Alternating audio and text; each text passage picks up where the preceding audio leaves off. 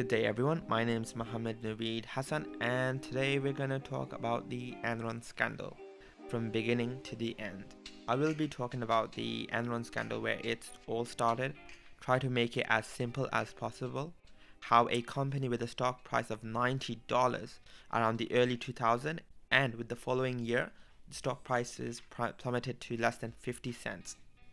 Now to put it into some context, there will always be financial fraud within any industry. However, the magnitude of the size of Enron and the amount of fraud that took place was unheard of during that time, especially a company ranked America's fifth largest company at that time.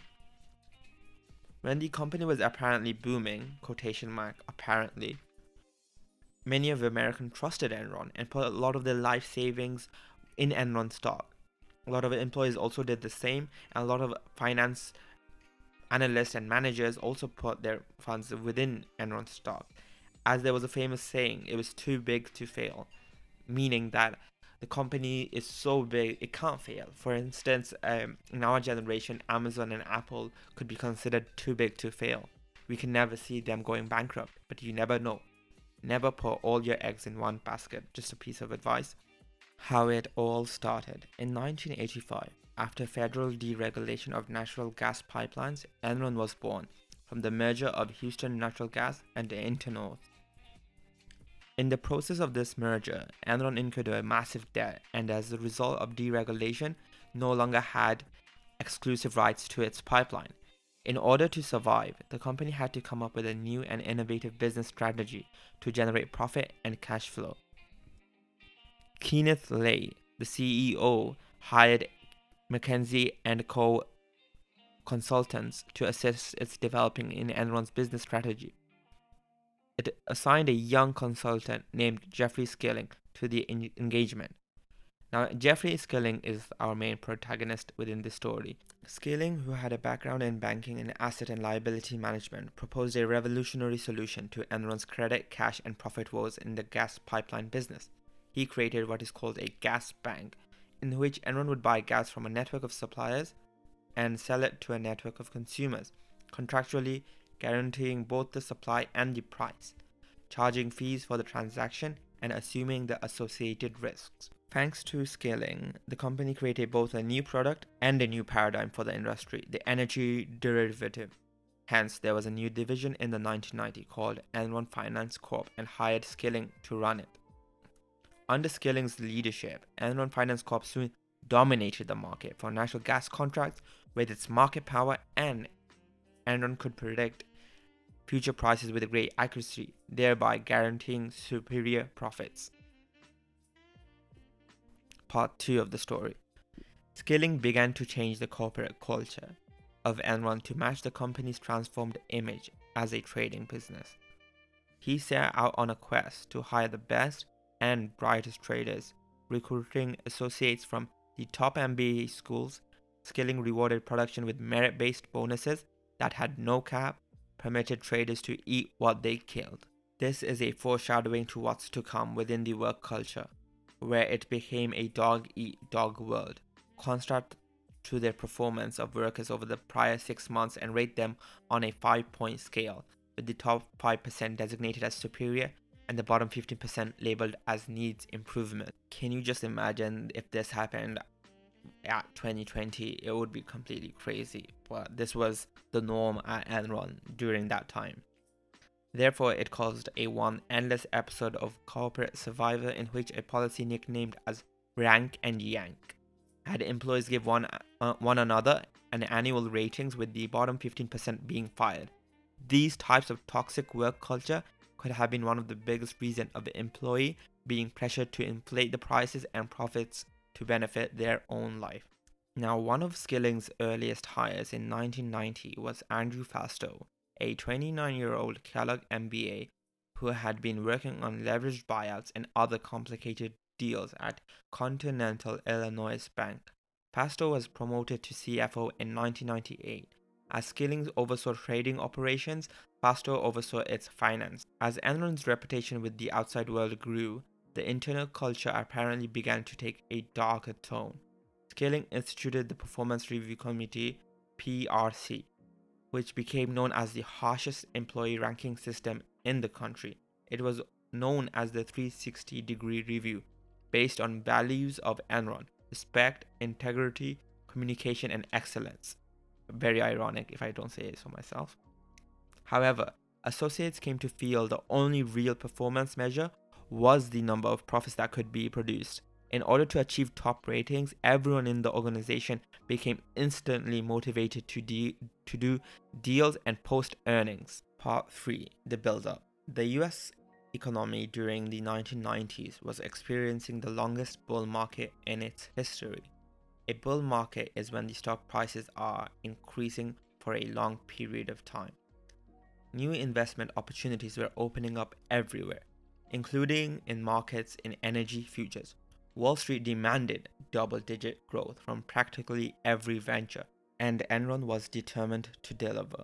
In 1996, Skilling became Enron's COO.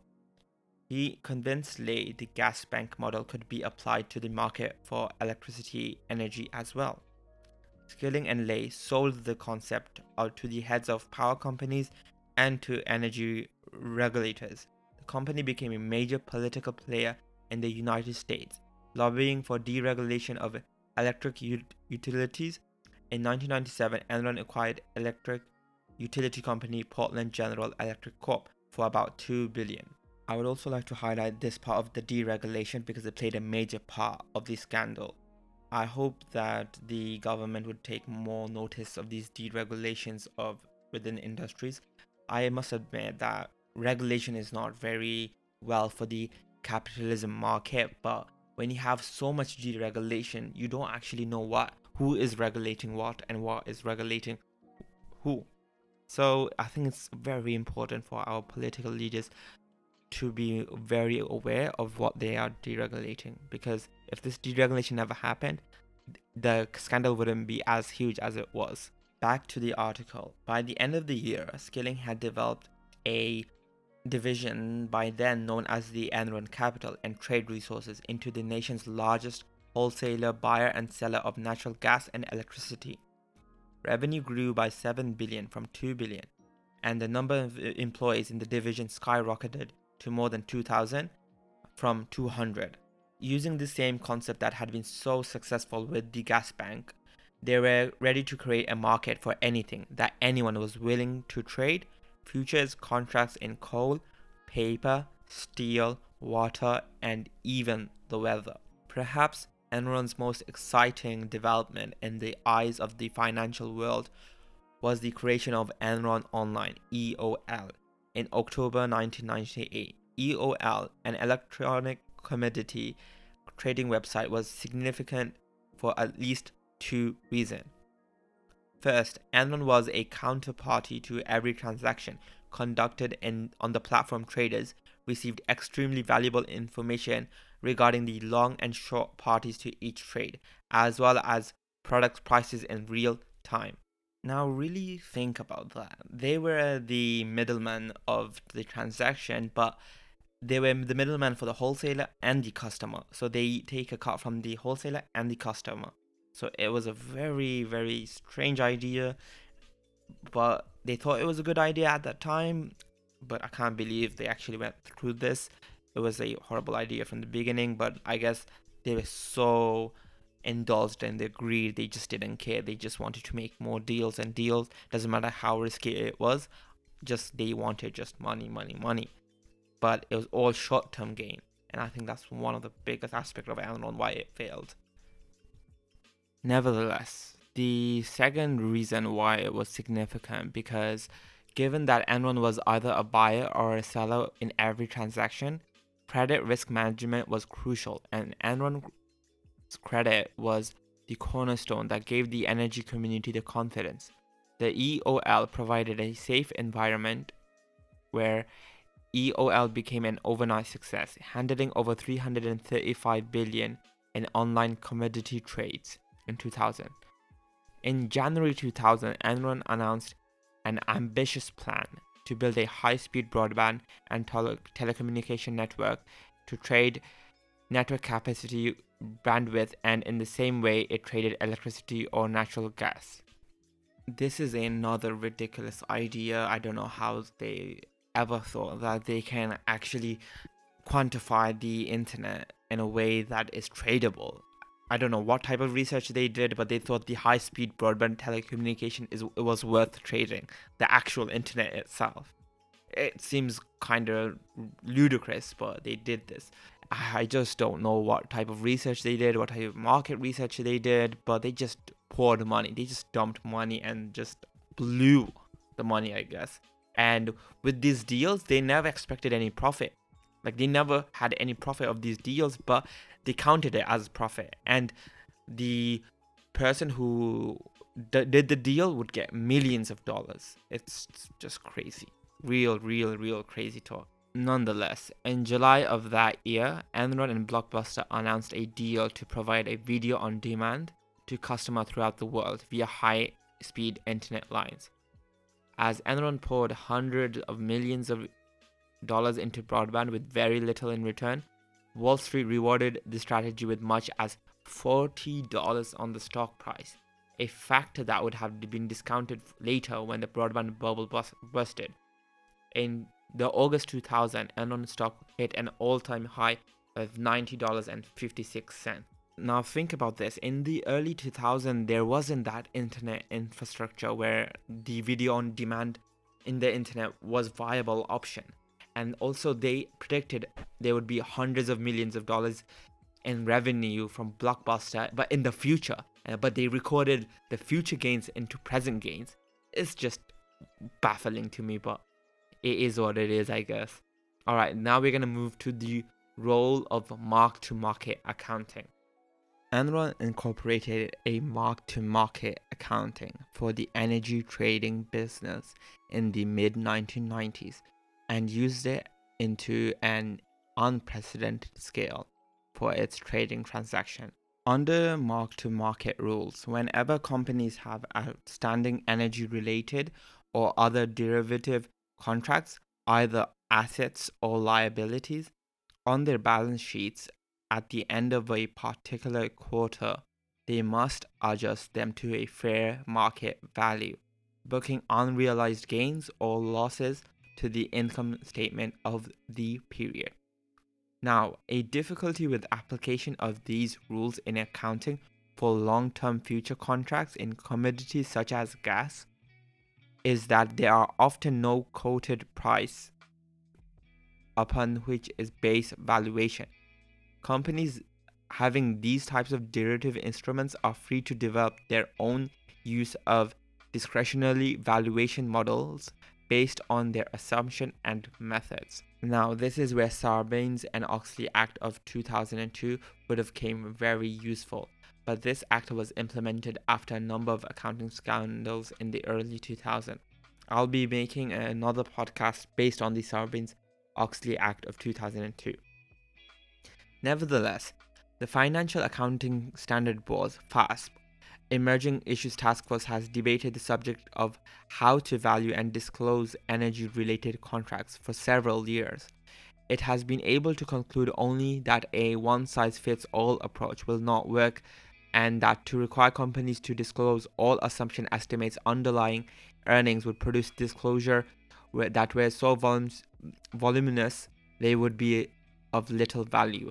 Now, mind you, this article was written at 2002, so there has been a lot of changes since then. So anyways, therefore, a company such as Enron, under continuous pressure to beat earnings estimates, it is possible the valuation estimates might have considerably overstated earnings. Furthermore, unrealized trading gains accounted for slightly more than half of the company's $1.41 billion reported pre-tax profit for 2000. Could you even imagine $700 million worth of revenue that was estimated gains? So it hasn't happened yet, but it's just estimated. Wow, this is just crazy. Anyways, back to the story. Now, you might be wondering, when does mark-to-market accounting make sense, or where could it be applied? And is it benefiting to the overall economy? I'll make another episode solely based on mark-to-market accounting, since it's a whole nother deep dive into accounting practice. So I'll leave it for another podcast. Alright, on to the next part. Early 2000s. Enron's competitive advantage, as well as its huge profit margins, had begun to erode.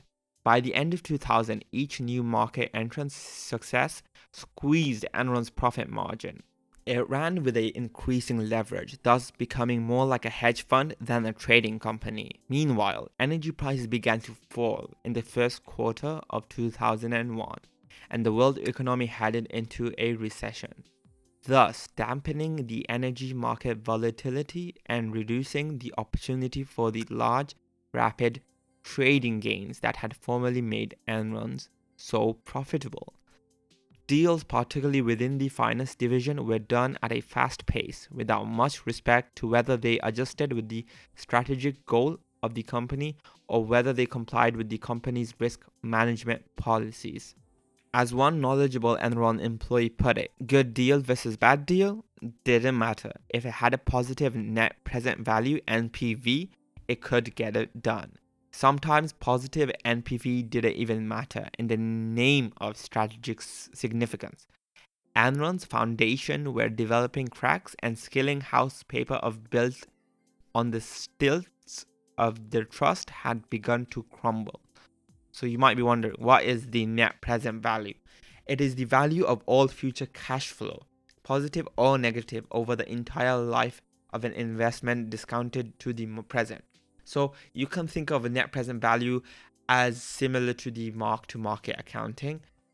And we'll talk more about this in the later episode of what net present value entails and the mark-to-market entails. I hope you are still being able to follow all along, and I hope that I could explain it as clearly as I can, because now we're going to go in a very complex situation. In order to satisfy the Moody's and Standard and Poor's credit rating agencies, Enron had to make sure the company's leverage ratios were within acceptable range. Now, leverage results from using borrowed capital as a funding source when investing to expand the firm's asset base and generate returns on its risk capital. What is leverage ratios? Leverage ratios are used to determine the relative level of debt load that a business has incurred. These ratios compare the total debt obligation to either the assets or equity of the business. A high ratio can indicate that a business may incur a higher level of debt than it can reasonably expect to service with the ongoing cash flow. So you can think of it as imagine a bank loan. So the bank loan is going to see, do you have any other debt that you have to pay? What is your income? Can you pay it within a time frame? So this is what a leverage ratio is basically within a company. To lower the company's debt ratio, reducing hard assets and while increasing paper profits served to increase Enron's return on assets and reduce to its debt to total assets ratio, making the company more attractive to credit rating agencies and investors. Now, this is so crazy right now. This is like, if this happened in this day and age, you'd get sued real hard by the investors. And they did get sued, but I'm just saying it's just the penalties right now is more severe than before, because you are manipulating the balance sheet, you are manipulating your numbers, and you're making it show that you have high net profit and low and not much debt. And obviously investors are going to look at your balance sheet, your profit and income statement, and they can say, wow, this is a very amazing company, and I want to invest in this company because I expect a high return seeing these numbers. So they are very manipulative in this balance sheet, and it's just crazy. I can't just this aspect is crazy. Everything is just nuts, really. Anyways, back to the main topic. Enron used a special purpose entities. Now, and special purpose entities, this is another complex part of accounting, to access capital or hedge risk. Now, by using SPEs, such as limited partnerships with outside parties, a company is permitted to increase leverage and ROA without having to report debt on its balance sheet. Now, this is still happening, I think, with some other businesses. I would need to do more research and give you a full rundown of the 2020s who's doing these type of practices. Nonetheless, this was done in a large scale, so they used a lot of SPE. Normally, like a company would have one or two maybe, but we might be talking in the hundreds. So the companies contributes hard assets and related debt to an SPE in exchange for an interest. The SPE then borrows large sums of money from a financial institution to purchase assets or conduct other businesses without the debt or assets showing up on the company's financial statements. The company can also sell the leveraged assets to the SPE and book a profit to avoid classification of the SPE as a subsidiary, therefore forcing the entity to include the SPE financial position and results to operation in its financial statements. FASB guidelines require that only 3% of the SPE be owned by an outsider investor. All this information might be quite confusing for a person who is not into accounting industry. The simplified version of what was going on was that Enron used SPE to borrow money and it did not show in the financial statements. And that borrowed money then transferred to Enron and they counted as a profit. Now obviously this was a complete scam, but they got away with this for quite a while until everything exploded on their face. So what is more surprising, many big banks such as JP Morgan, Citibank, and so on could not foresee the catastrophe. So even like investment bankers, everyone was fooled within the industry. Under Fasto's leadership, who became the CFO as mentioned before, Enron took the use of SPE to new heights of complexity, capitalizing them with not only a variety of hard assets and liabilities, but extremely complex derivatives, financial instruments, its own restricted stock, right to acquire its stock, and related liabilities. Now, as its financial dealings became more complicated, the company apparently also used SPE to park, in quotation park, troubled assets that were falling in value, such as certain overseas energy facilities, the broadband operation or stock in companies that had been spun off to the public. Transferring these assets to SPE meant their losses would be kept off Enron's books.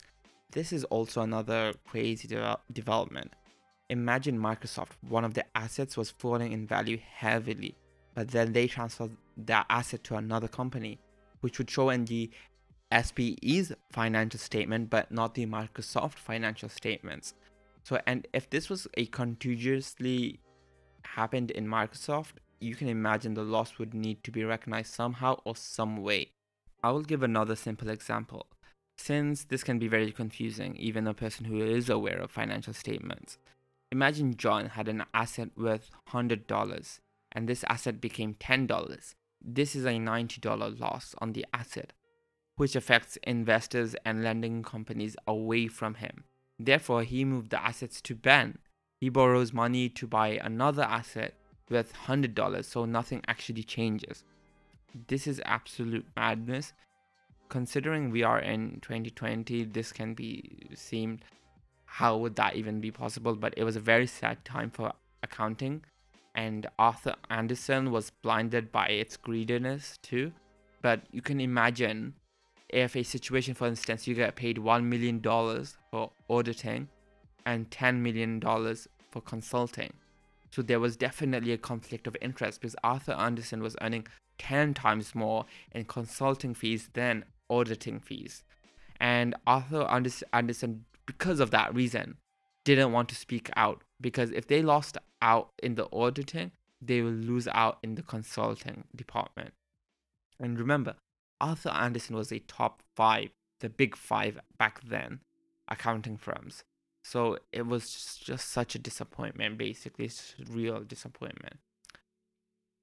And now, because of that situation with Arthur Andersen and its conflict of interest, there's a pot of SOX that actually corrected that issue of this dilemma, and I'll get this talked about in the later podcast. To compensate the partnership investors for the downside risk. So now we're talking about the compensation of investors. So how they get the investors within Enron. The potential losses that may incur in a particular investment position is taken. For example, the downside risk for holding a treasury bill is quite small. However, Enron had a huge downside risk, but they deceived nearly everyone. So they were showing investors what they were investing in had a huge profit gain, but it couldn't be farther from the truth. Enron promised issuance of additional shares of its stock. As the value of the assets in these partnership fell, Enron began to incur larger and larger obligations to issue its own stock later down the road.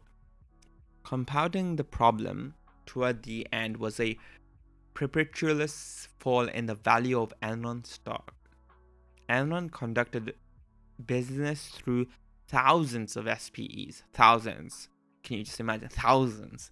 The most controversial of these were LJM Cayman LP and LJM2 Co-Investment LP, run by Fasto himself from 1999 through July 2001, and these entities paid Fasto more than $30 million in management fees, far more than his annual salary.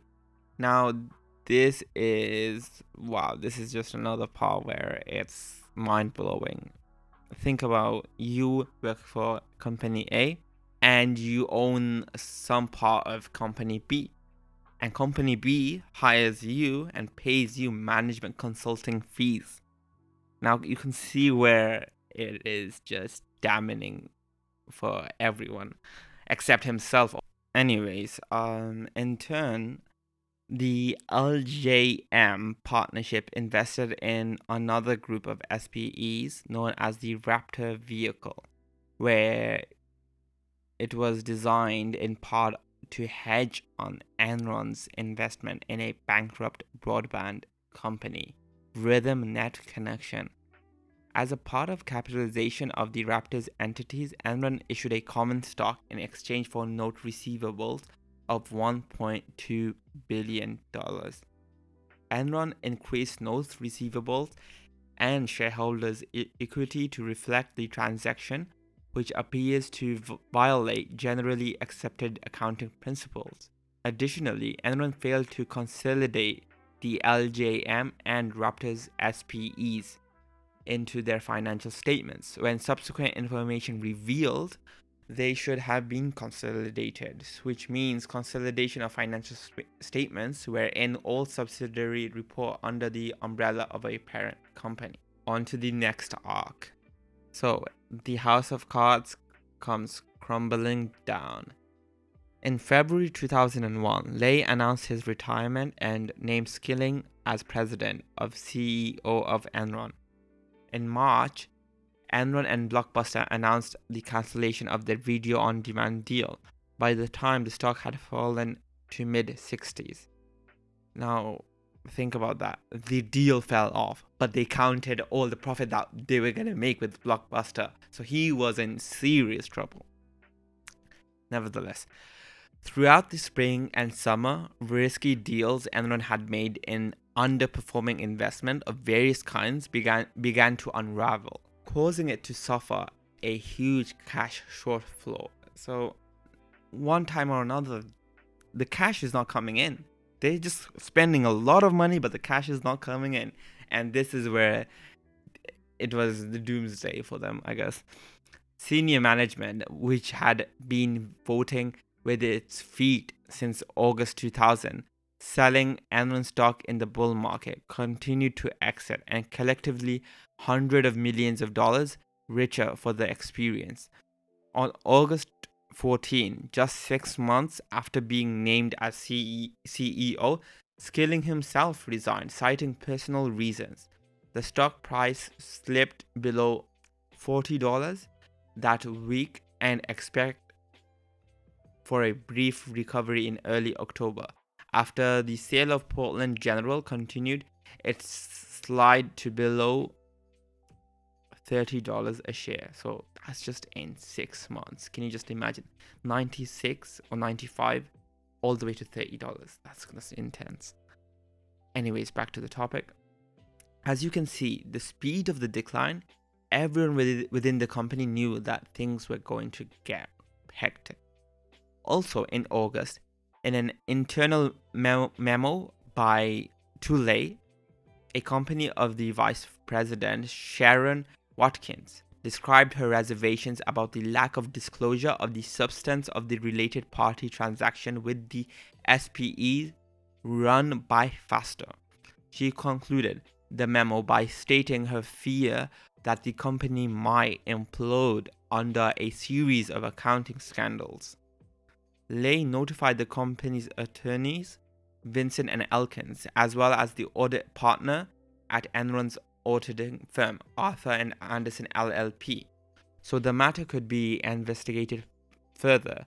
The proverbial ship of Enron had struck and the iceberg would eventually sink in.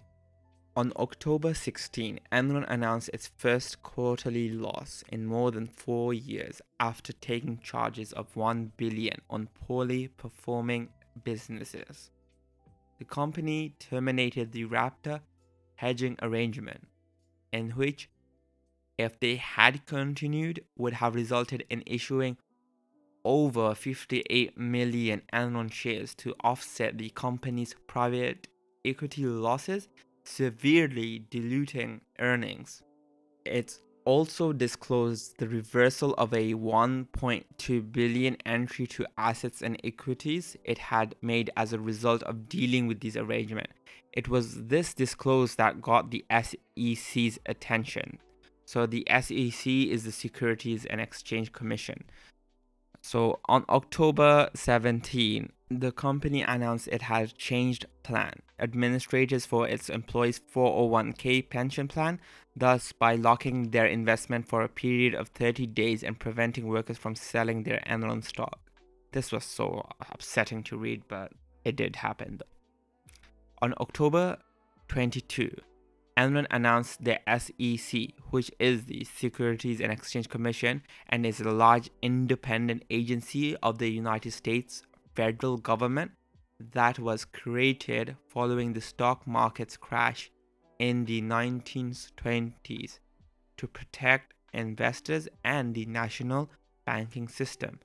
SEC was looking into the related party transactions between Enron and the partnership owned by Fasto, who was fired 2 days later. On November 8, Enron announced a restatement of its financial statements back to 1997 to reflect consolidation of the SPEs it had omitted, as well as to book Anderson's recommendation adjustment from those years, which the company had previously deemed immaterial. And also, this restatement resulted in another $591 million in losses over the 4 years, as well as additional $628 in liabilities as of the end of 2000. The equity markets immediately reacted to this restatement, driving the stock prices to less than $10 a share. One analyst reported that the company had burned through $5 billion in cash in 50 days. $5 billion in cash in 50 days is just another crazy number back in 2000, obviously.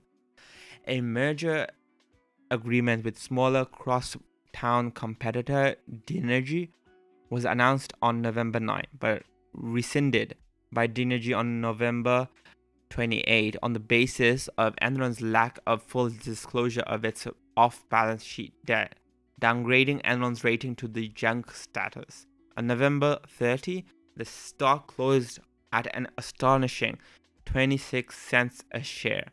The company filed for bankruptcy protection on December 2nd. And finally, the fiasco was over.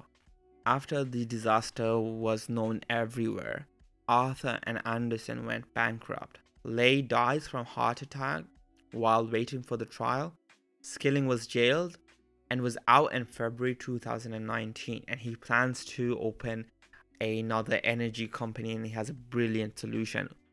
I don't know how he's going to get into the business anymore. I don't think anyone trusts him anymore, and he affected so many people's life. I can't believe he only had such a short term in jail. Anyway, so what can we take away from this whole fiasco?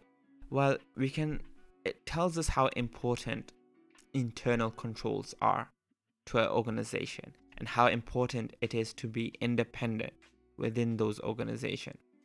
How toxic work culture can be the demise of a company. How greed can eat a human's life. How conflict of interest by Arthur and Anderson played a huge role, and the trust of the investors would diminished. Another question you might be wondering is, who is responsible? On one hand, one can say it's the government for such deregulations. Another one can say the Enron, maybe it was just the owners who made these accounting concept as deceitful as they were. Or even Arthur Anderson, their lack of empathy and the fraud and their dignity was lost with all these scandals. There's still a lot to unpack. I'll be making another episode based on the aftermath, what could have been done, what was the root cause, and how have been the accounting governing body has tried to change the landscape of these deceptive practices. And this comes down to many factors, but obviously we will need to think about all these aspects to change for the better. Okay, so now we're done with the podcast, and I'd like to give some reference. So you can find this article in The Rise and Fall of Enron, When a Company Looks Too Good to Be True, and it usually is, by C. William Thompson. I'll put the link on the description, and also Rank and Fire by John Greenwald, content.time.com. And to email me or find me, everything's on the description. You can easily find me on LinkedIn and shoot me up an email. I'm happy to answer any of your questions. If you'd also like to talk about your experiences as an accountant, or if you are interested in an accountant, just shoot me an email and I'll be more happy to respond. And I hope you have a good day, enjoy your time, and see you. Bye.